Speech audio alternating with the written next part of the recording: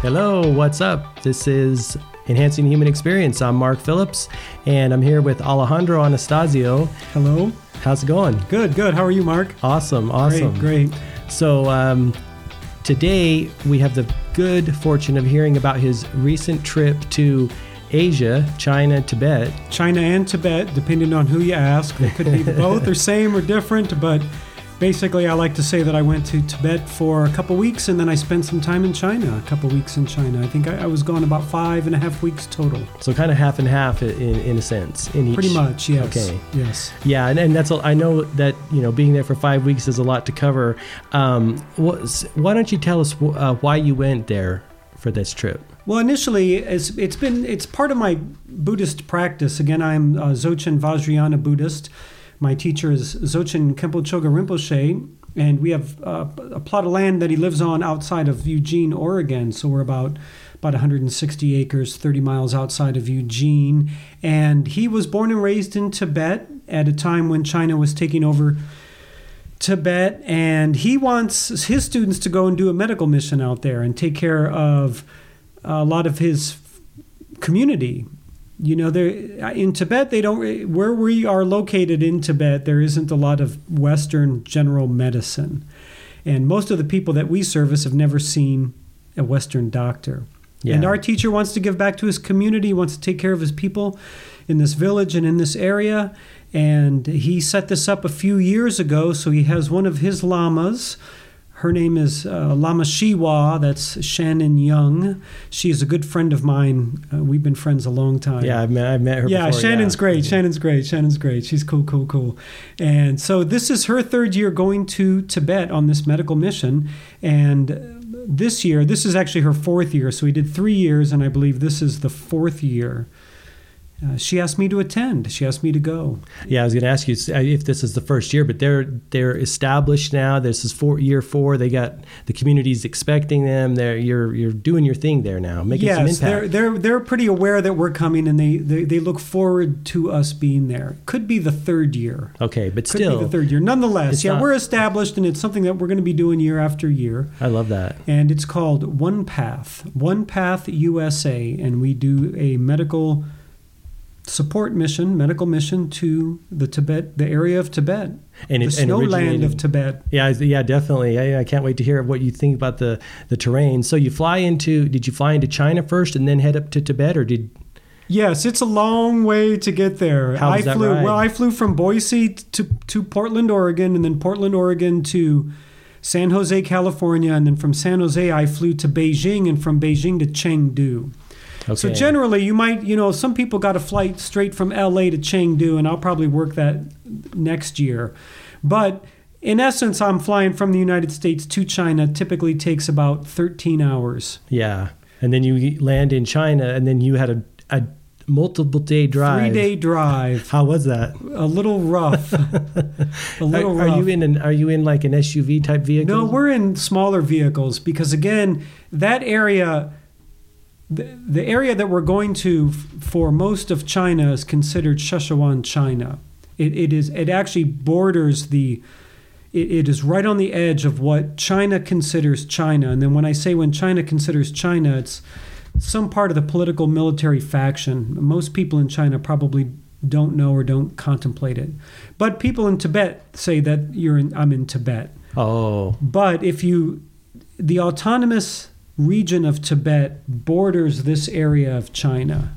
So you're kind of crossing over this delineation. A little bit. It's a gray area. It's really a gray area based on the political situation between China and Tibet. Sure. But I'm pretty much in Tibet. Yeah. And it took us 3 days to get there. And we drove in 4 small cars, just 4 average cars, 1 SUV, a couple SUVs, and a regular vehicle. What's that terrain like? What's the road like?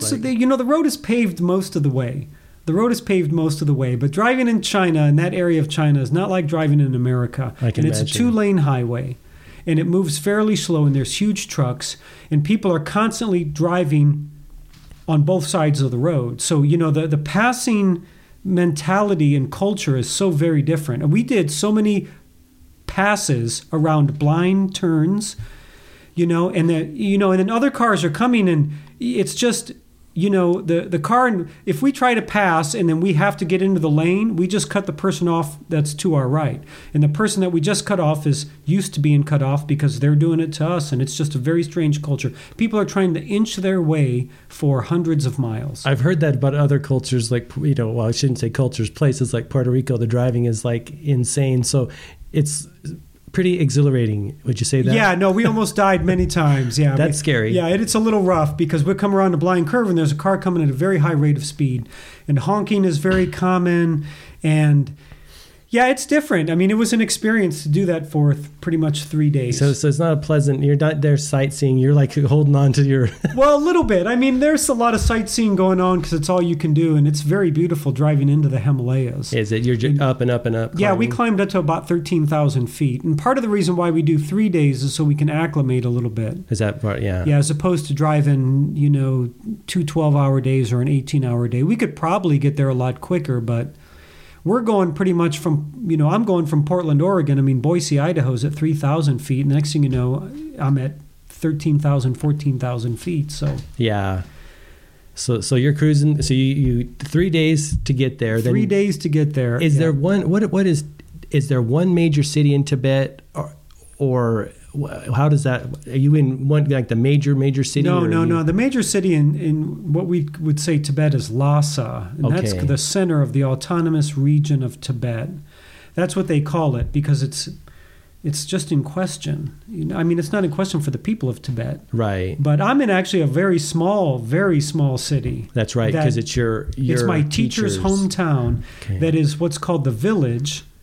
The Dzogchen village. So the Dzogchen monastery is up in the mountains. It's like a 15-minute walk from the village, and there's about 1,000 people that actually live in the village. There's more people that live in the monastery. There's more people training, but there's a village of people at the bottom of kind of the monastery. Yeah, so you're staying in that village and or the monastery? No, we're pretty much at the village. Okay. Yeah. Doing your medical mission. Doing our medical mission. How many people in this village approximately? About 1,000. Okay, so semi-tiny, semi-small, but... It's pretty small, and it's third world quality. Is it? There's not a lot of running water. Most people don't have toilets. Yeah, toilets are unheard of. I mean, we had an outhouse by the river. Dirt streets and all of primitive. That. Yeah, very third world. Yeah, a lot of electricity and a lot of people have cell phones. Is that so? I was going to ask you, how's the technology over that? Well, you know what? I mean, we are, their cell phone reception, because it's pretty much run by China, is much better than America. Is it? And we are in some highly secluded areas, and no one that is Chinese or Tibetan that has a cell phone ever lost reception. Really? Yeah, and we're in the middle of nowhere. We're driving up to, mountain peaks and driving through valleys, and we are completely isolated.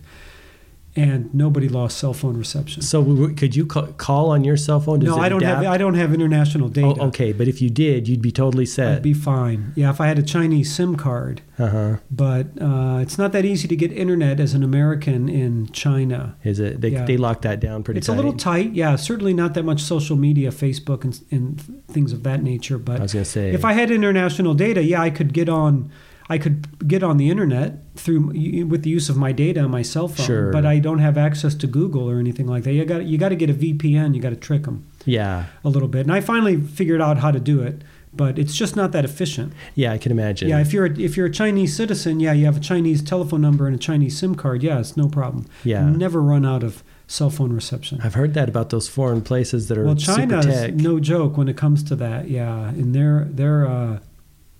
there's power lines and cell phone stations all throughout the mountainscapes that we drove through. So it's just the running water and the indoor toilets. Yeah, it's an interesting dichotomy. I can imagine. I mean, the place is really, where we were at's very poor, but most people have cell phones and very good reception and TVs and some electricity. But at the same time, there's no plumbing, there's no running water like for a bathroom. And most people just used outside faucets and cooked on yak poop burning stoves. I've heard that. Where they go collect this yak poop and then feed it into the... Yeah, and then they feed it into the fire. How's that smell? No smell at all, not that I could tell. My nose doesn't work that well. I had that's right. brain trauma when I was a kid. I had encephalitis, so one of the side effects is that you lose a little... your ability to smell. Well, and I guess, if the yak's just eating vegetation, it might not be that bad. I don't know. I mean, did your no, did your I didn't party? think it wasn't that bad. I didn't think it was that bad at all. But there's a running joke in Tibet that even if you eat yak, it's vegetarian because all the yaks eat grass, right? Yeah. It's a funny joke because most people I encounter are monastic. Meaning vegetarian based? Most. But a lot of people, but not a lot of villagers and peasants and herders, they all eat meat. Yeah. So basically. Were there like the people waiting for your medical mission to come on board and like get them some medical attention, or was it kind of get the word out? Well, no, they know we're coming, so people are prepping, and some people have to travel pretty far. Walk for days or ride horses for days or, bum rides and that kind of thing. But after we got there, we have 1 day to set up. And it's pretty much in this small building. It's fairly tight. And we set up, where I'm with 9 doctors. I'm security. I am what's called Geku. So I'm there because I have a couple of black belts and I can help keep people in check. And I'm my teacher's student. So I'm in the lineage. I'm Buddhist. I'm a Tibetan Buddhist. Everybody there knows Dzogchen Khenpo Chogyam Rinpoche because he's very well known in the Tibetan Buddhist community, and he's also in America. So that name is well known. All we have to say is that we're his students, and people have a general idea of what's going on. But yeah, we have to set everything up, and it took us a day to set all the medicine up. I'm with 9 doctors. They're all female. It's basically a female-run program. Wow. I'm just security. Yeah. So I'm there to kind of protect them, so to speak, but also keep people in line and to keep some order. Because I think it's important to understand that in this place, in this culture, most people don't stand in a queue or stand in line. And part of it is that this kind of resource or any resource is very limited. So it's more of a first come, first serve. And people push their way to the front. So it's like a mob type thing. It can be, yeah. Uh-huh. It can be a little challenging. And then I don't speak Tibetan or Chinese. So you had a translator? Yes, most of the time I had a translator, but then I don't know how well the translation goes. And it can just be a little quirky. I can imagine. It can be a little challenging. But we set up for a day, and then the next day we're on. So it took me pretty much 24 hours to fly there, but in essence, it took 36 hours with travel time. And then I spent the night in Chengdu, Sichuan, China, and then the next day we're driving, and then we're driving basically for 3 days. Stopping in little towns on the way to get there? Yeah, we stop for lunch, and then we stop for dinner and pretty much go to bed. Uh-huh. And it's an interesting experience to have 40% less oxygen. Did you feel it in your body? Yeah, the second night I was laying in bed breathing. I could never get enough oxygen. You're kidding. Yeah, it was really a very strange experience. How long did it take you to acclimate? Probably took me... To acclimate well, it probably took me 6 days, almost our whole trip. Yeah. Did everyone have that same experience? Yeah, we have high altitude medicine and things like that, and things to take for headaches. And so you got a taste of what they feel going up Himalayas and Everest. I guess so, but I mean that's 26,000 feet basically, so almost twice as high as we were, and yeah, I couldn't imagine. So what's the state of the health over there in these people? Are they doing okay, or? I generally believe that overall they're doing okay. But then you see some odd things, infections get a little weird, and they have a hospital there, but not everybody has access to it. And I think generally the perception of health is a little lower because it's third world. Yeah. But generally, I think people are physically healthy. They have their ancient ways of they have a lot healthy, of right? they have a lot of holistic medicine that goes on there and that kind of thing. And yeah. And then some things they just deal with, like bad hygiene, bad teeth,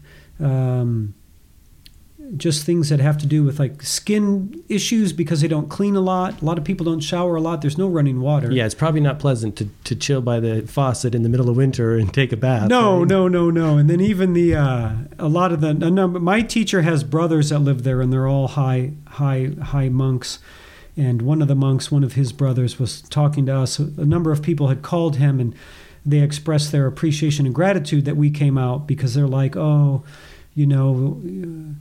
they're very kind to us, and they touch us, and we know we don't shower a lot, and we can smell like yak and yak butter, and yeah, sometimes the smell is unpleasant. Is it so? Yeah. Even you got to taste it. Yeah, I can smell, but if I smell it, I know it's bad. I can imagine. Yeah. So you're in this town there. Did you get a chance to see some of the, I guess, traditional Tibetan, the bigger temples and with the prayer wheels and stuff like that? Oh, well, did you go to the Lhasa or? No, we couldn't get to Lhasa. Okay, Lhasa is still away. pretty far. Okay. Yeah, that probably would take us another 4 days to drive to Lhasa. Okay. I think people underestimate the distance from Lhasa to Chengdu is probably a 5-day drive. Oh, you're still okay. You're still away. We're still a couple days away. Okay. A couple days away. So and there's no opportunity to get to Lhasa. Okay. You can't just drive there as an American. Oh, really? Yeah, you need a special visa. Because it's a holy place, or because China puts the clamp down on? Well, that? just because that's kind of what Lhasa is considered the autonomous region of Tibet. And you can't, as a Westerner, I can't just fly into there. I need a certain type of visa. Oh, really? And those visas I can't get as an individual. I have to go as a group. Really? Okay. Yeah. So they're not seeing a lot of foreign traffic. That's what I was curious about. If you had a chance to, wrap it out like Eddie Murphy in The Golden Child. I want the knife. Oh yeah. Did you get it? Well, yeah. They're okay in this village. They have buildings that are wrapped with prayer wheels. Is that okay? Even Yeah. in the small villages, they're big on the prayer wheels. Yeah, and it's an interesting thing because that whole area is Buddhist. Sure. It's not like being here in the United States. We're a Christian-based culture. So here in Boise, Idaho, on the hill there's a cross, right? But you go to Tibet and there's Buddha Shakyamuni on a mountain, carved in rock on a mountain and painted. Padmasambhava carved in a rock, painted. Wow. I mean, just like nothing I've ever seen. Everywhere, mantras written, carved in stone, just all across the mountainside. Buddhas everywhere. Tara, Padmasambhava, Manjushri. Well, as a Buddhist, it's actually quite refreshing. I'm sure it was almost like a spiritual experience. Yeah, it's very powerful. And then most people have malas. Most people are doing mantras. It's a Tibetan, it's a cultural thing. So it's very different than being here. Very different. But did I actually get to the Dzogchen Monastery? Yes. Okay, so how far is that from this little town? Just up the hill? Probably, yeah, just right up the hill. I mean, it's maybe a 10-minute car drive, a 30-minute walk. Well, what's that maybe. Monastery like? It's more modern than I thought. And it's huge. Really? But it's been there for thousands of years. Is that like the Dzogchen monastery that everything else, they send their lamas and stuff out that's to the one world, of the main fractions? Dzogchen monasteries. But the Tibetan Buddhism has 4 main teachings, 4 main, I wanted to say factions, but that's probably not a good right, word. But just 4 main vehicles or directions. Okay. And there's Dzogchen, which I'm part of, and then there's Gelug, which is the Dalai Lama, and then there's Kagyu, and then there's Shakya. And they all coexist in They're all Tibetan. It's all Tibetan Buddhism, but each one is different. So the Shakya monastery is further away. I'm not quite sure where the Gelug monastery is based, but we're at the Dzogchen monastery. So a lot of Nyingma teachers come out of the Dzogchen monastery. They train there. It's the Sri Singha University. Okay. Yeah, it's very highly acclaimed Buddhist monastery. Oh, I can imagine. Yeah, so that's the place. And so it was more modern than you thought. Yeah, it was very modern compared to the village, of course. Yeah. But people donate a lot of money to support the lineage. And there are practitioners up there. Yeah, there's lamas hundreds, if not over 1,000. Just everywhere you look. I mean, it's a gigantic city. I mean, it's astounding. Is it like the picturesque type sit on a kind of a mountain face with the thing? So no kidding. Blindingly beautiful. Blindingly beautiful with the backdrop of the Himalayas. Wow. And I mean, it's auspiciously chosen to be in a certain spot high up in the mountains. I can imagine. It's absolutely beautiful. Wow. Absolutely beautiful. And then, of course, we went to the main building, the main monastery. We also went to one of the main stupas, and then that day I was circumambulating, which is circling the stupa and doing mantras, and then somebody on the inside opened the door and started letting us in. So we actually got to go inside the stupa, which was just Is that rare? Is that rare for people who aren't there? Fairly rare, I guess. I don't know. I don't spend a lot of time there. Yeah. And we're Westerners, so we stick out. I mean, I'm with a tall, blonde-haired, blue-eyed girl, and everybody wants to take pictures with her. She looks like an alien, comparatively. Yeah. It's just really a very, very unique experience, and then we went to a lot of holy places. I don't know how important that is to know. If you're not really Tibetan Buddhist, the names don't make a lot of sense. But right, but the general, like you said, that's a very spiritual, it's a very sacred area, a part of our world. Even yeah. Well, that area of the world is very holy. Can you feel it in the energy air there? I can. Do you think that's because you're in that you're the practitioner of that? Is it just a general sense you think of? Well, I think both. Yeah, there's a general sense of that because it's a monastery, and typically whenever you walk into a church, you lower your voice. You walk into a monastery, you lower your voice. You walk into a mosque, you lower your voice. Hindu temple, you lower your voice. This is kind of common scenarios, But yeah, this whole area is just very.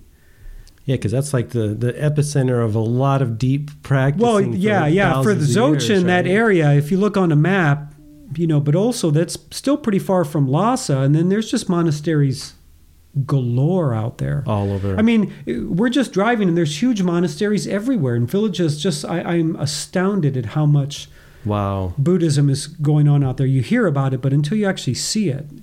Yeah. Yeah, it's amazing. I can imagine. So yeah, we had 3 days of medical mission, 1 day off, and then 3 days of medical mission, and then we drove back for 2 days. Okay, so the 1 day off is when you're exploring and checking out the place. Yeah, and then we went to this lake.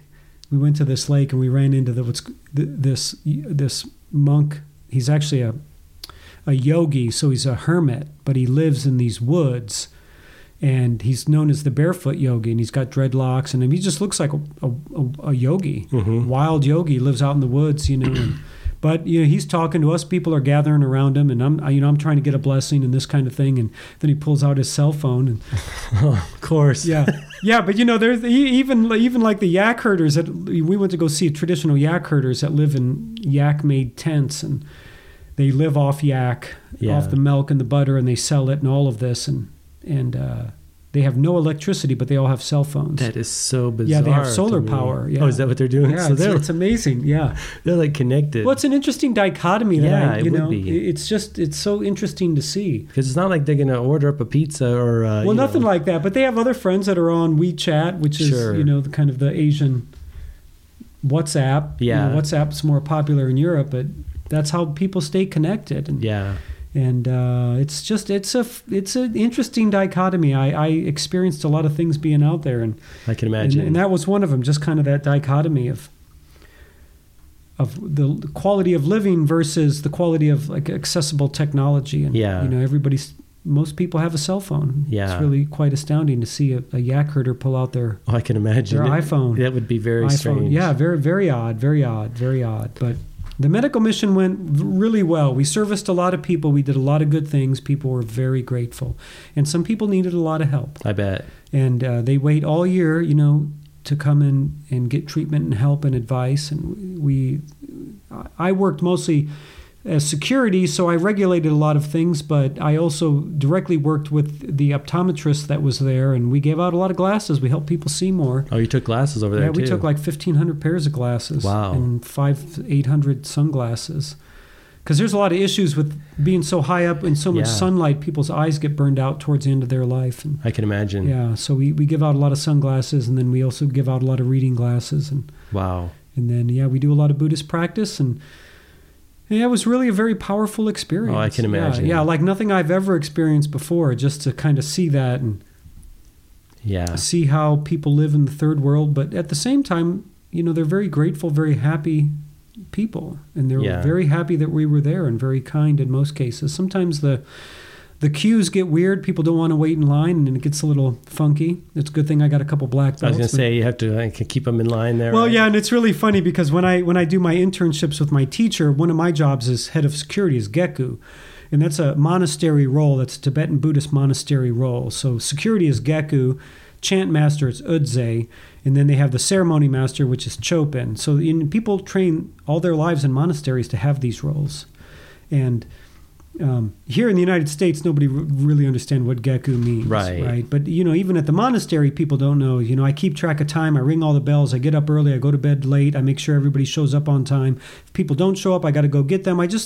I keep order. Keep the order. Yeah, sure. I keep everybody on track, and it's an interesting position. I can imagine you're the glue. You're kind of the. In a weird way, yeah, and people enjoy me being Geku because I'm stern but fair, and I'm also kind but I'm authoritative. So they can trust me, and they have faith in me. So it's easier to follow the rules that way. Yeah. So Geku actually means Sangha chosen one, and people choose me for this role. Okay. Yeah. Like an elected position. Yeah. So at the monastery, on the medical mission, I carry a stick, and that's kind of a sign of Geku. And then, I have to convey security, so I keep people in check, and I do all this stuff. And I just remember this one time, the line is getting a little weird, and then I come up and I start saying some things, and the translator talks, and then I grab my stick and I come out to the front, and this like Tibetan guy in his 40s, he's like, "Uh-oh, Geku," and he runs off. Oh, that's hilarious. Yeah, so culturally, they're very aware of the position of Geku, so they know that they kind of need to listen to me and that I'm no joke. Yeah. And it was really funny because I'm like, oh, this would never happen in America. This guy actually knows who I am, my role. And respects you. Yeah, on one level, and he also knows he's probably a little bit of a troublemaker because he's like, "Uh-oh, Geku," and he ran off. Right, I've run into Gekus before, right? Yeah, he's like, on the monastery, I was always getting hit by Geku or, getting checked by Geku. So that's so funny. It is funny. It is funny. And we did a lot of good things. And it's challenging. It gets cold at night. We're sleeping outside. Oh, really? Yeah, we're sleeping in tents. I mean, it's grassroots medical support. Yeah, pretty sparse. Pretty sparse. Yeah, we have to raise money to do it. I paid to be there. I don't get paid to do it. I took a lot of time off work. Yeah, you were gone for like say 5 weeks total-ish, right? I was gone for 5.5 weeks total. And I believe in Tibet I was there for 12 to 14 days from the time I left America. So it's 4 days travel time, 4 days travel time, and then 3 days medical mission, that's 7. 1 day off, that's 8. 3 more days medical mission, 9, 10, 11. Yeah, 2 days driving back, 12, 13, and left overnight stay in Chengdu. Yeah, so 14 days total. Yeah.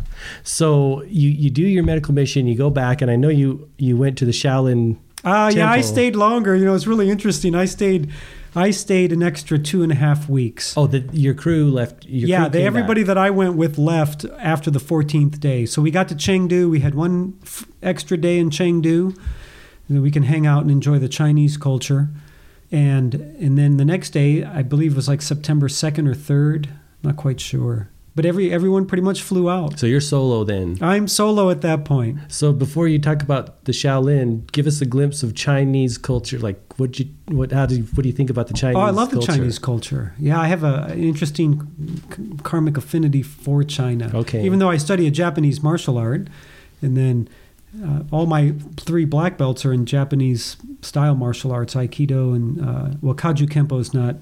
That's more of an American version of a set of martial arts, but then some jiu-jitsu also. So, but you have like a connection to China. So. Yeah, I really love China. I love the people. I love the food.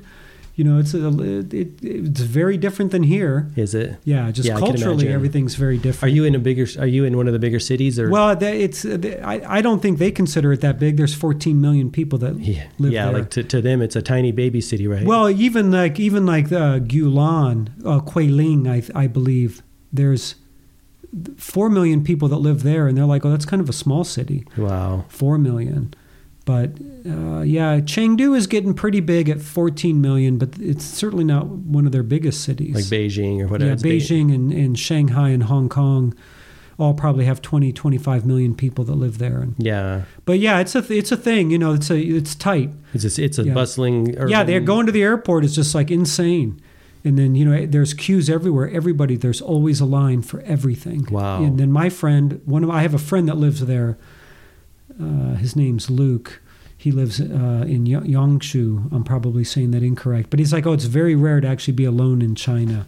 So we were like cruising around on his scooter, and then we'd have like 15 seconds where there was nobody around us. He's like, see, we're alone, very rare. So they cherish those moments? Is that it? I don't know. I was talking to this one girl. I met this Chinese girl there, and she said, culturally, if you spend time alone in China, they think you're a little weird. Is that so? Yeah.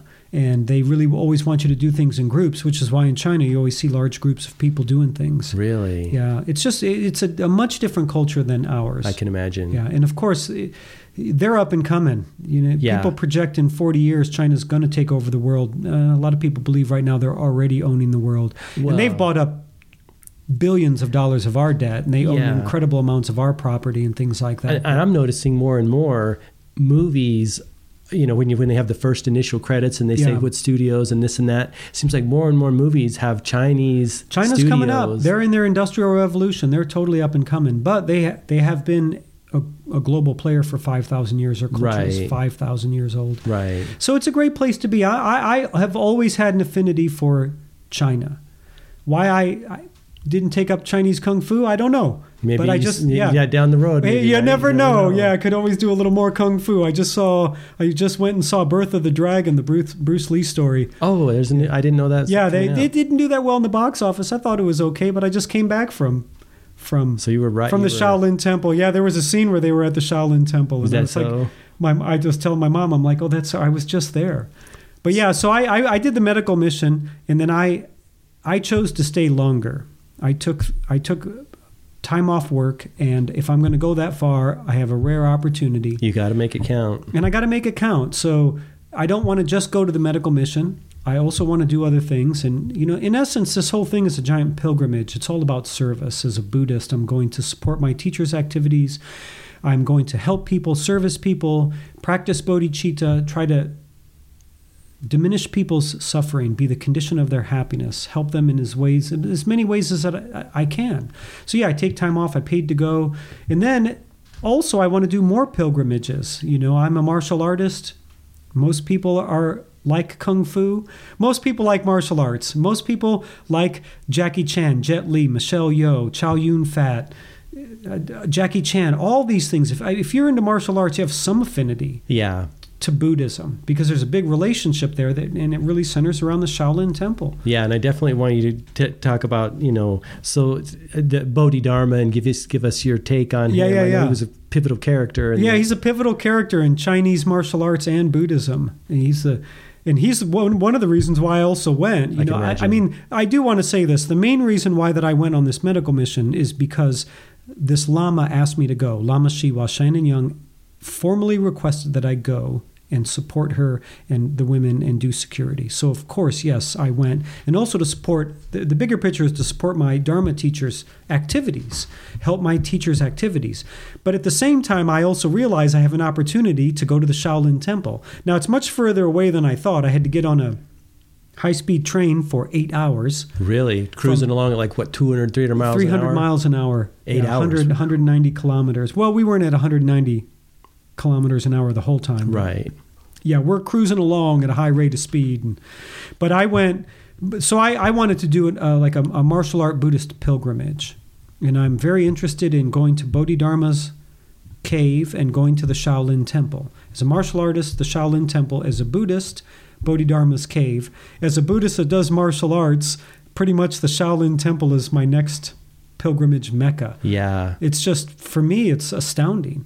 So what was that like? Oh, no, it's unbelievable. Unbelievable. But after Chengdu, I spent 2 days in Yangshu, which is way southern China, where my friend lives. We have a little Moldavite connection, so I went to go visit him. And I just hung out there for 2 days. It's all I could afford time-wise. And then from Yangshu, I took a bus to Guilin, and from Guilin, I took a high-speed train to Zhengzhou, which is the major city that's very close to the Shaolin Temple. Okay. And then from there, I have to take a cab, drive for an hour and a half to get to the Shaolin Temple. Oh, really? So you're still a ways away. They don't have like a shuttle or a bus type situation? Yeah, I think you could, but not. I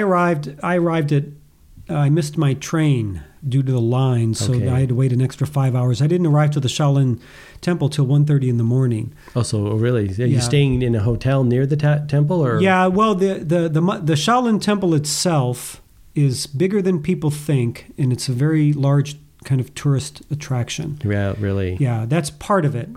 and all that other stuff is there. But yeah, it's mostly a lot of tourists. Even when I went to Borobudur, the world's largest and one of the oldest Buddhist temples in the island of Java in Indonesia, there's most people there aren't Buddhist, and even the Buddhists that are there aren't there to do any kind of pilgrimage.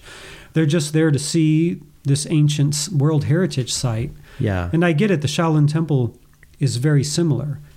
But I was staying in the village. So the Shaolin Temple itself also has a village where most of the up-and-coming Shaolin monks train.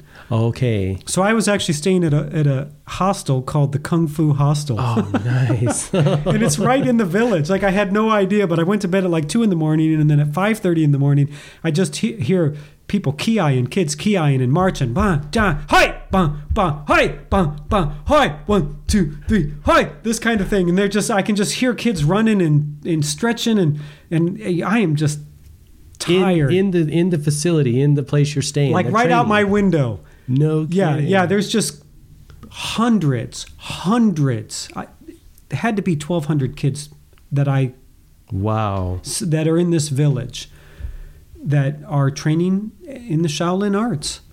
Yeah, so the village kind of has the infrastructure. They've got places to stay and places to eat. Yeah. But then the tourists can go. Yeah, because you said it's very touristy. Well, there aren't a lot of tourists in the village. Okay, but the Shaolin Temple is a quarter mile away, so I can walk there from where I'm located. What's that village like? Give us a glimpse of that. It's like high-end third world, I mean, there's a couple of shops and a couple of restaurants and some really low-key 7-Elevens, so to speak, but it's more like somebody's large walk-in closet that's just got a lot of goods that I can't read. Yeah.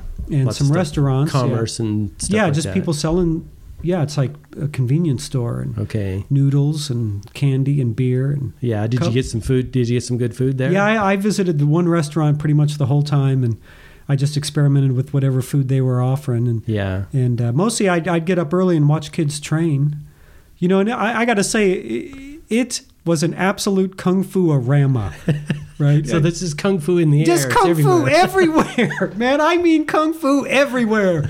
There's just like hundreds of kids running around stretching, doing kung fu. And then they have the logs that are standing straight up in the ground at different levels, and they're jumping from log to log doing kung fu on each other. Yeah, and there are kids running around with staffs and bows and swords and sais and katas and just everything, all kung fu weapons, kids training all day, all night from 5 a.m. to 10 o'clock at night. So at night I went walking around, and way down in the corner of the village, there's a giant parking lot, and it's got basketball nets everywhere, but nobody's playing basketball. They're all doing kung fu. Right. And all the teachers are lined up, and they all have rows and rows of students, and they're all like doing their stuff, and the teacher's giving them critiques, and they're all just taking their turns training. So that would be, it's like a kung fu training ground for these these young kids. These are kids that live in pretty much a Shaolin monastery setting. They're trying to come up to be the next Jet Li or Jackie Chan or Bruce Lee or something like that. Yeah. But it's interesting. I mean, I taught martial arts for 10 years, as you know, Mark.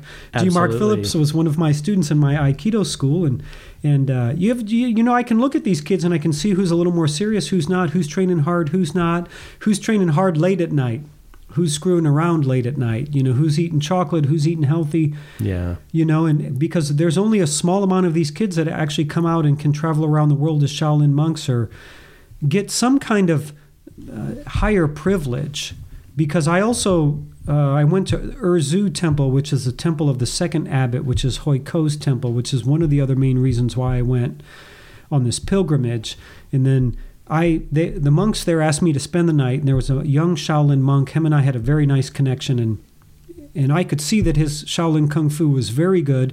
A lot of people wanted to see us do battle, or they wanted to see our martial arts. Yeah, but I was like, no. So we just hugged each other.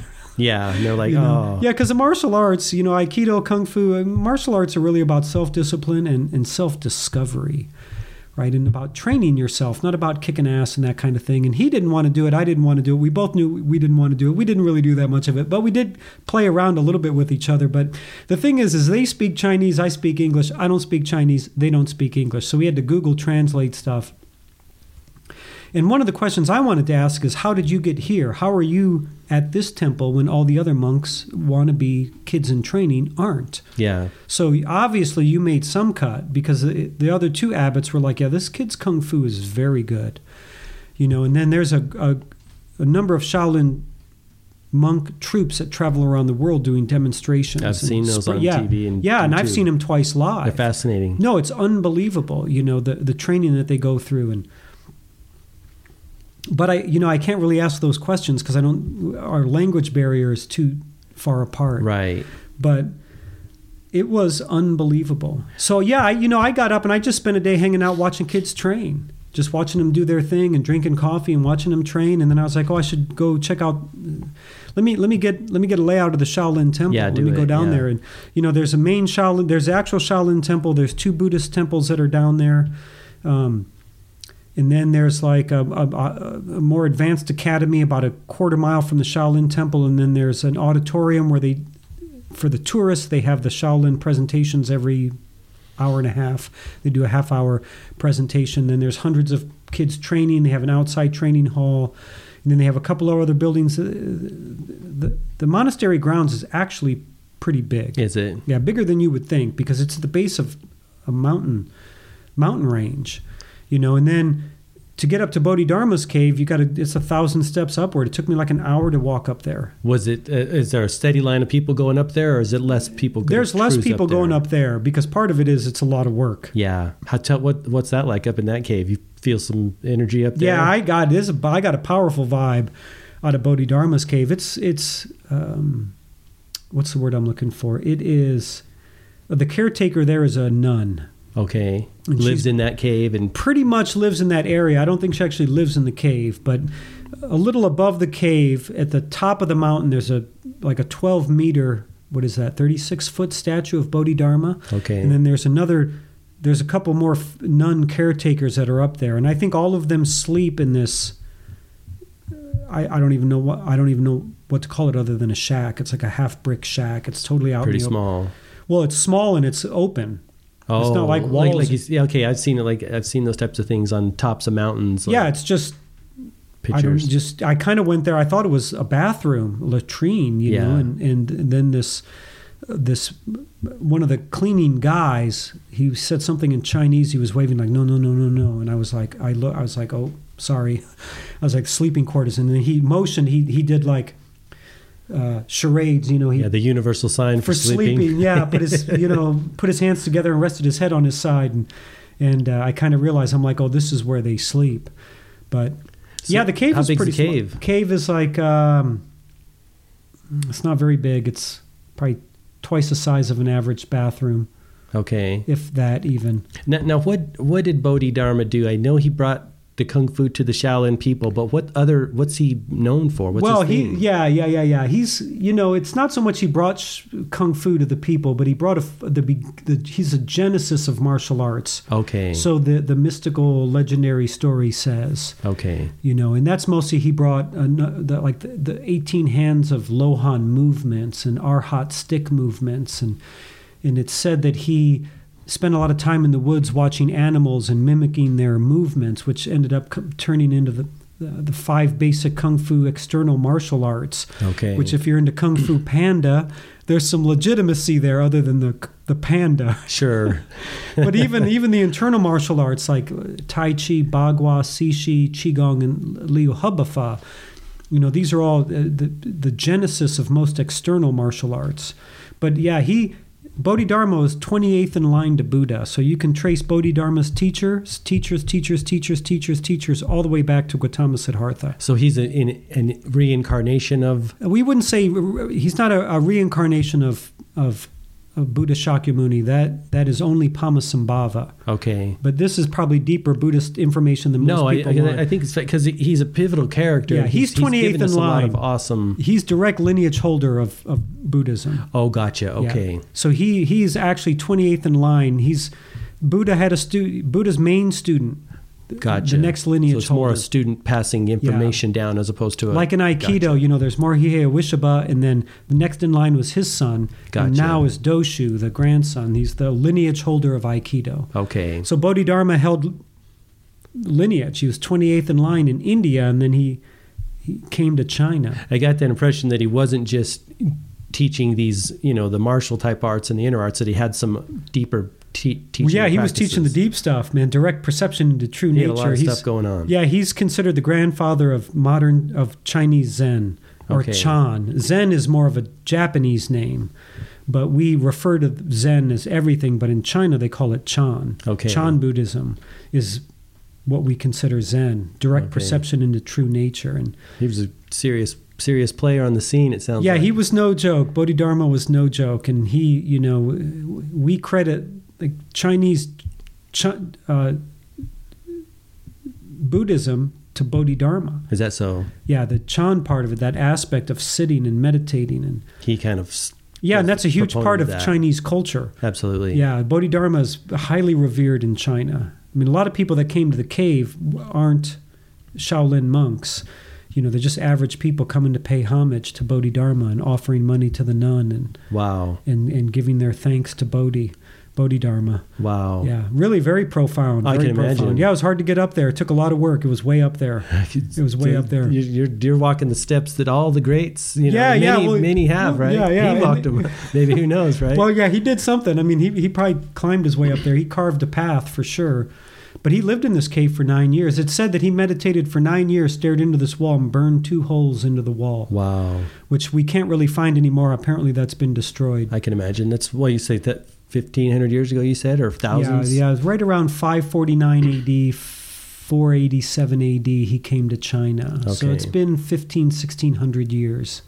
Okay. And he's kind of one of the main founders. He really helped the Shaolin Temple a lot, helped the monks there, taught them these movements, taught them to be more healthy, Yeah. which eventually turned into the martial arts. I mean, most people don't realize that Kung Fu is based in Buddhism. It's Chan. Is that so? Yeah, it's a Shaolin, high-end Shaolin practitioners are monks. They're Buddhist monks. Yeah. Yeah. Yeah, those two things go hand in hand. The martial arts and Buddhism go hand in hand. That's not Yeah. from the Shaolin perspective. Yeah, Shaolin monk is a Buddhist monk that can do some amazing things I with can his imagine. body. Yeah, yeah. So they're all training, in addition to the training in the city, you're seeing training in the. Yeah, there's a different Shaolin set of Temple. training going on at the Shaolin Temple.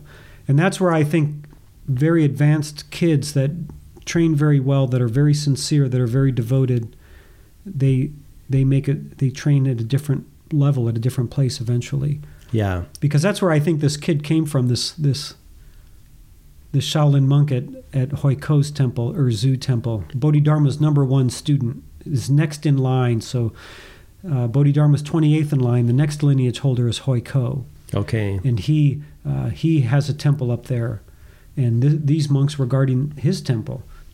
So Yeah. I mean, this kid obviously does some kind of great Kung Fu, and he's, he's really kind, and he's just a really good kid, and he's Yeah. got really good Kung Fu. And So you say it's pretty touristy there. Are we talking like souvenir shops, little galore. Kung Fu characters? yeah, And all really? of that. Yeah, fake. It almost sounds kind of malas. like a Disneyland kind of. Well, thing this going one on. girl, I did some research online, and this one girl called it, she said it was a Shaolin circus, like a Kung Fu It circus. sounds like that. Well, yeah, and I mean, like, I forgot what day it was, but I went down there, I think I arrived on a Thursday. Friday was, pretty packed, but Saturday was just, I could not believe how many Hordes? people were there. Yeah, just hordes of people showing Really? up, busloads of people, pouring tourists out. I saw more Westerners in 3 days at the Shaolin Temple than I saw in all of China and Tibet. Wow. Yeah, just packed. And a lot of Chinese people. They have an ancient pagoda forest. Pagodas are like burial stupa structures. Okay. And I think the oldest structure in China is a stupa that's there. Oh, really? And in that vicinity, in that Yeah, those this mountain grounds. range is like considered one of the hearts of Chinese culture. So it looks like a Mecca. They're cruising there to see everything. There's a lot going on there. There is Wow. a lot going on there. Yeah, and a lot of people just come for a day. This girl said she showed up and it kind of felt like a circus, but at the same time, she said that she regrets only having 1 day there. And I was only going to spend 3 days there, but I ended up spending 6 days there. Oh, because you were so enamored with it and wanted Well, to see yeah, more? initially I was going to go further towards Beijing because Hoi Ko, I have a connection with this cat, Hoi Ko. I shouldn't say it like that. I have a connection with this high master named Hoi Ko. Sure. 29th in line.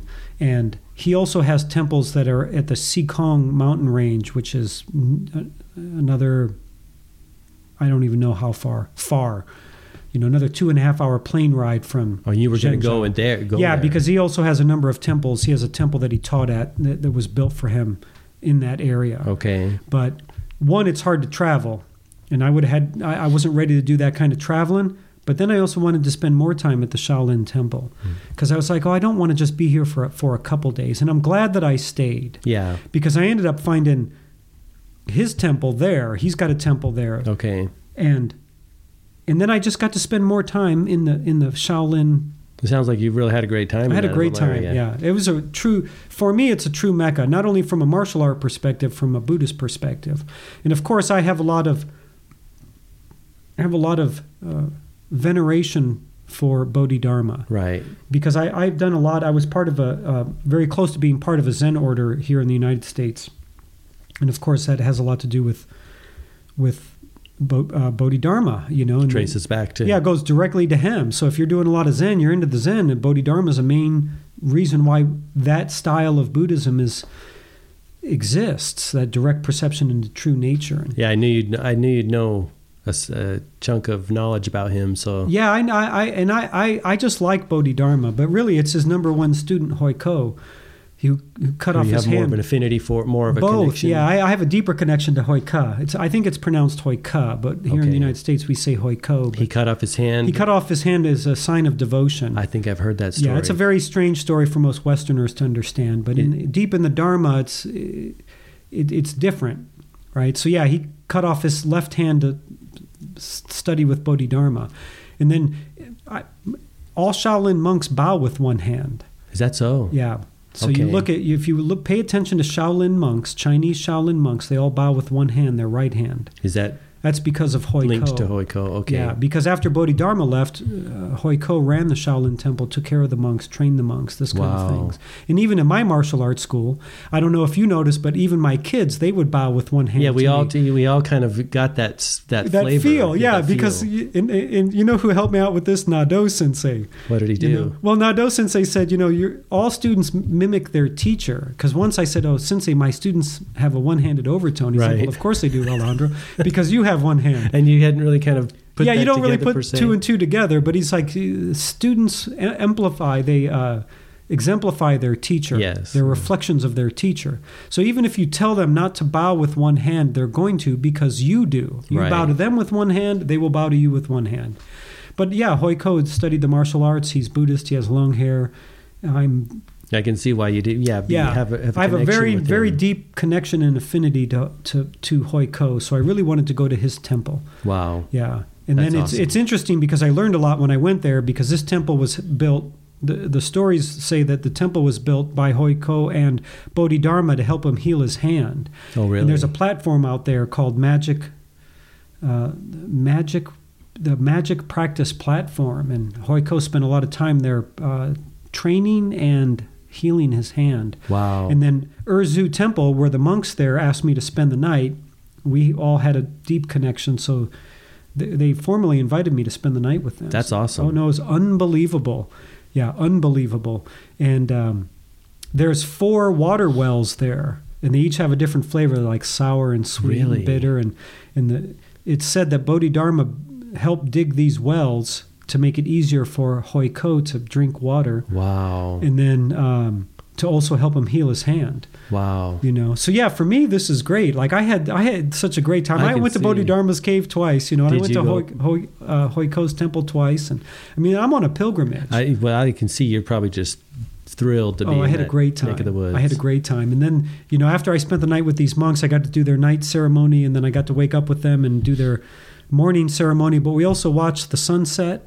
Wow. They were great because they're like, Alejandro, when the tourists go, the mountain is ours. Wow. And I was like, well, what do you guys do? He's like, well, we're gonna watch the sunset. We watch the sunset every night, and then we eat dinner, and then we drink tea and go to bed. We do ceremony and we go to bed. You got like the extra VIP. I got package. the VIP. Wow. Yeah, so VIP. Yeah, they totally put me up. And then in the morning we get up and we eat breakfast, and then we go watch the sunrise, and then we drink tea, and then they open up the temple. Like at 8 o'clock, 9 o'clock, people start showing up. Wow, and it's another day, the throngs just keep all the tourists start coming through. The first wave of people are all the souvenir shop people. Yeah. Because there's souvenir shops everywhere. Did you buy like the, I went to the Shaolin Temple and all I got couldn't was find a this t-shirt. shirt? Yeah, I couldn't find a cool t-shirt. Did you get some goodies, some swag? No, I didn't get that much. Right. Yeah, Pretty commercialized. Pretty commercialized. I didn't think the swag was that good. And then I didn't get too much. I did get a little statue of Bodhidharma. I'm looking for a statue of Hoi Ke. That's hard to get. Yeah, are they? He's very unknown, considering what he's done. But that's all right. I didn't get that much. I'm not that. Well, you had the experience. I mean, you got the experience, which is. I got the experience, but as a Buddhist, I thought what's more important to say is that I acquired a lot of gear, products, Dharma objects in Chengdu because they have a Tibetan section. Oh. They have like a little China, like little Tibet. Oh, really? And like there's so many good high quality products there. Like you say, things and Tibetan holy objects, Dharma gear, clothing that you just couldn't get. You can't here. get anywhere. Very reasonable. But I did get a little statue of Bodhidharma. Did you? At the Shaolin Temple and a couple of other small things, but not that much. And actually, when I was leaving at 10 o'clock, like at night, in the morning when we were eating breakfast and we went to watch the sunset rise, which was just unbelievable. I can imagine. No, just unbelievable. I had such a great connection with these three abbots, and one of them's a Shaolin monk, and this kid, he's... The same kid that was cruising with you in the town, that was kind of hanging out with you in the town, like that was your guide, the one that you thought knew some stuff. Yeah. Okay, this he's kid, he was with you the whole time. He was up much. at Urzu Temple. Okay, he was up at the Hoi Ke's temple. Okay, and we pretty much stayed at the temple. But when we were, before I left, they're like, "Well, what time do you want to go back down?" And I'm like, "I don't know. I'd like to be down by 10 or 11, because it's my last day at the Shaolin Temple, and I want to go to the Shaolin Temple."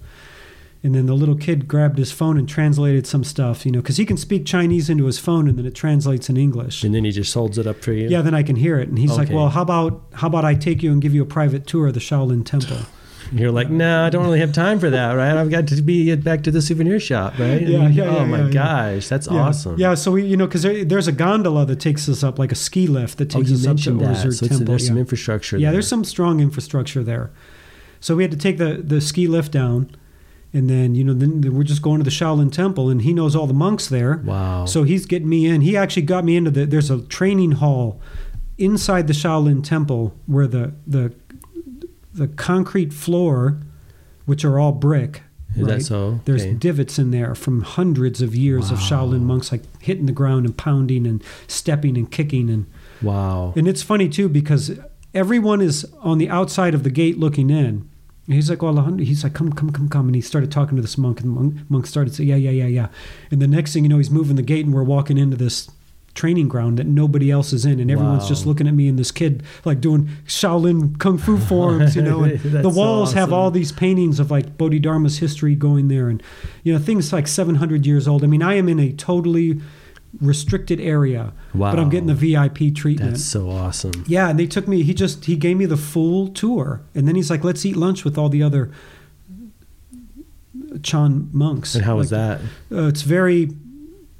And you've Zen. done that sort of thing before. I've kind of done that before, and we've done it at the Zen retreats. I hate to say Zen, but it's Chan. But sure, I mean, most people, even when they make reference to Zen Buddhism in China, make reference to Chan Buddhism about China, say Zen. Zen is the Japanese version. It's the Japanese version of that kind of Buddhism. Yeah. But yeah, it's very quiet and very quick. We only, there's no joke. You got to know what to do. So if you want food, you push your plate forward, and then they pour food in, and everybody gets the same amount. Uh-huh. And then one cook comes by and serves one part, and the one somebody follows them, and they just go through this like Zenipede, this chain, and then they ring a bell, we're all standing, and then when everybody comes in, of course they're all looking at me, and my friend told him, he's like, I told them you're going to be eating with us. He's like, don't worry about it. And I'm like, it's not a problem, and right. We're all standing, and then they ring a bell, and then we do a prayer, and then we all sit down, and then we do another prayer, and then he rings another bell, and then the cooks come through, and they start serving the food, and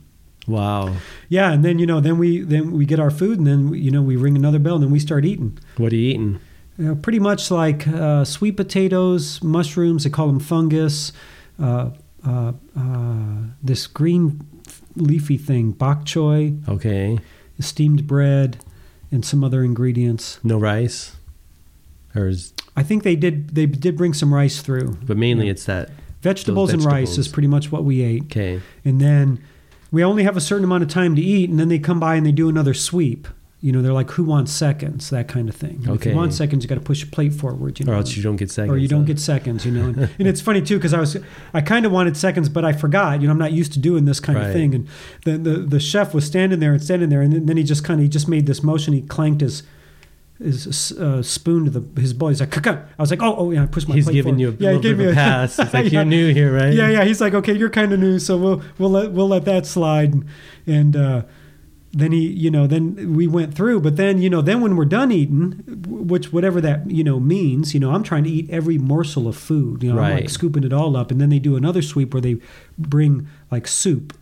Oh, really? Yeah. So then, because they pour the soup in the bowl, and then it helps gather all the food, and then they do another sweep at the end. They pour hot water in your bowl, your empty bowl, and then you wash it around, and then you drink it. So you eat everything. Wow. Yeah, nothing is wasted. Wow. Yeah, that's pretty efficient. It's part of the tradition. Okay. And I think we were maybe there for 11 minutes. So things are moving along pretty quickly during there. Yeah, there's it's not like an Italian meal where you sit down for an hour. I can imagine. No, there's no talking. You're just there to eat. And wow. It's pretty straightforward. And that's awesome. Yeah.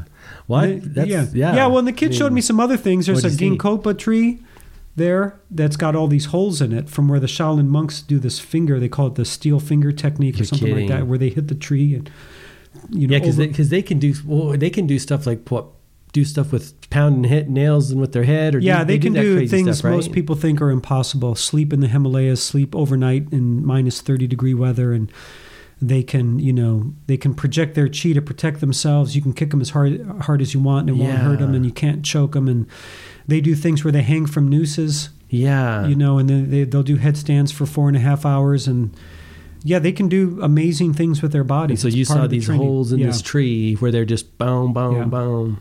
It's part of their training. I actually stuck my finger in one of the holes. It's a perfect fit. Wow. That's part of their training. Some of the things you see in the cheesy kung fu movies aren't real, but they're based in a lot of stuff that is real. Yeah. And that kind of training is totally real. That's the thing about life is some of the craziest, outlandish things are really real. Possible. Have been real. Yeah, the power of thinking is beyond measure. Absolutely. It's immeasurable. And if you think something is impossible is not possible, then you're just giving unlimited power to having unlimited thinking. Right. So that's the Shaolin monks don't think like that. They're just they're expansive. They can do things with their bodies other humans cannot do. Right. But it hasn't historically they've been a fairly closed. I mean, they're not like sharing a lot of this deep esoteric knowledge with the world, are they? Or well, it's not so much that it's like trying to share nuclear fission equations. It's not so much. I mean, I could share it. They could share it, but there's no point because you don't have the training. You don't have the foundation for it. It's not like something that you can like just any buy. Martial art. It's not you're just going to go and learn it in a day or something. Yeah, it takes takes a way of life. It's a whole lifetime. Type of training. So I mean, it's accessible. If you want to put the time in. If you want to put the time in, yeah. I mean, for a long time, it was very isolated. But a lot of things around the world are. I mean, Tibet was very closed. China's very closed. A lot of other regions around the world are fairly closed. And hasn't it just been in the last, 10, 15 years that they've started touring or Bruce Lee did a lot. He really spread a lot of kung fu, and before that, not so much. I don't think at the turn of the century kung fu was very common. I can imagine. But it's a Buddhist monastery. It's very isolated at that time, and it's not that they tried to be isolated. It just simply is how things unfolded. Yeah. Now it's a lot different. It sounds like it. Yeah. It's really touristy. I remember we were up at the magic practicing platform, and I'm hanging out with the monks of Huiko's temple, and this Chinese guy actually spoke English. He lives in Britain, so his English has a British overtone, but he translated some stuff for us, and I actually started to record it, and he's like, "Oh, extra pressure," But the monk started talking, and then he was translating this story of Huiko after he cut off his hand, and he was talking to Bodhidharma, and he translated this thing, and And the guy was funny, and he's like, all I can do is translate that. He's like, but you want the deeper meaning? I'm not the one to talk to. I could probably tell you he probably enjoyed worldly life a lot, partied pretty. Yeah, because he didn't really have that. Well, he's like, I can't do anything for you here other than do straight translation. Right. I can't talk about the meaning, and then I was like, well, no, I'm not. I don't expect you to. That's for deeper contemplation with different people and monks and things like that. And he's like, and I don't even know here at the Shaolin Temple if that's even. That kind of stuff is not so common here anymore. And I was like, yeah, mostly it's a World Heritage site. There's a lot of tourism here. But I was like, deep inside, it's still here. Right. The things that have been going on for thousands of years are still going on. Yeah. Even though they got the what did that gal call it? The circus? The Kung Fu circus. The Kung Fu circus going on. Yeah. But, it's interesting because I have a friend who does Kung Fu, this French guy, and he lives in Yangshu. And he's been to the Shaolin Temple. He's been to Bodhidharma's cave, and he kind of said, he's like, it's unfortunate that it's like that, but at the same time, if that wasn't going on, I don't think the temple could actually support itself. Oh, I can imagine, because they probably have a huge source of revenue there with all that. Yeah. It's just how well they regulate it and things like that. Yeah. So it was good. It was, for me, it was just a phenomenal experience all around. I mean, the medical mission, the whole Tibetan overtone, being a Tibetan Buddhist, and then as a martial artist and as an old school Zen practitioner and a Buddhist practitioner, to go to the Shaolin Temple, to go to Hoiko's temple, Urzu temple, and to be asked to spend the night in a private tour of the Shaolin Temple. And dude, I mean, that was once in a lifetime thing. That's a pinnacle. It was just phenomenal. I made some great friends, and that's so awesome. And it just really, for me, very profound. Very profound. Yeah, it was really a very, very special experience. Wow. Well, I appreciate you sharing it with us. Oh, you're welcome, Mark. Trip. Yeah, whatever I can do to help enhance the human experience. Oh, it does. I mean, this is the deep knowledge that we need, to inspire people and it really enhanced my life. And I think in any capacity, whatever it is that you're into, there's places you can go to deepen that. Yeah. Martial arts or business or marketing or, musicians, dancers have places of Mecca and places they want to go and places to get higher training and things like that. Yeah, and there is an energy when you go to those places. If you're doing that thing, whether it's business or marketing, and you go there and you feel the presence of the masters, right? Exactly. So, we all, as humans, need to enhance our experience in life. Yeah. And sometimes you got to choose, you got to find, and I knew that I had an opportunity to do this, to do service, to go to my teacher's monastery. I actually went to my teacher's cave too, Dzogchen Khenpo Chögyam. How was that? Cave. Phenomenal. And his cave is it doesn't look like anything. I mean, Bodhidharma's cave is, there's a lot of upkeep. It's very famous. Right. People put a big ark in front of it, and there's a guardian there and all that. But my teacher's cave is very humble. How many years did he spend in that cave? He lived in that cave for 7 years. Oh, that's right. I think you mentioned that before. That's a chunk of time. Yeah, some people say 5. He mostly says 7. Some people say 9. But I'm pretty sure 7 years living in the cave is no joke. No, 2 months. Yeah. Come on. Yeah. But that's part of it too. I went to some really special places in Tibet. Like, for me, this is a big pilgrimage. I can see it's like a packed spiritual pilgrimage. It really was. And it's one of the ways that I enhance my life. I'm sure you're going to carry that with you for lifetimes. For a lifetime, for sure. And then I'm going to be talking about it on my podcast. Yeah, tell us where we can hear that at. Well, coming up here pretty soon, you can go to onehandspeaks.com. You can find me on iTunes there and other miscellaneous places to boot. All social media, you can find me at onehandspeaks.com. And I'll be doing a 1-week more in-depth talk about the medical mission and going to Urzu's temple and some other funky experiences and things like that. Yeah, I can't wait to hear those. Yeah. So check me out. I got some cool podcasts right now. They revolve around one-handed stories and storytelling, but and I check have it out. They're fascinating. I laid here on the floor the other night listening to one of them. You're quite a ways in now. Yeah, I'm maybe 20, 25 podcasts in. 20. There's some stuff. I got some cool content in there. Yeah. A lot of it's humorous, a lot of it's deep. It covers some ground. Yeah, I love them. So check me out, and then do what you can. Support Mark here, support enhancing your Hey, life thank you. experience, help people along, and share Mark's podcast. He's got a great thing going here. He's really trying to help people out. Thank you. Yeah, and You're very I welcome. appreciate you coming by and sharing your goods. Hey, anytime, my friend. All right. Well, we'll wrap it up. Until next time, all the best. Health, wealth, and success. All right.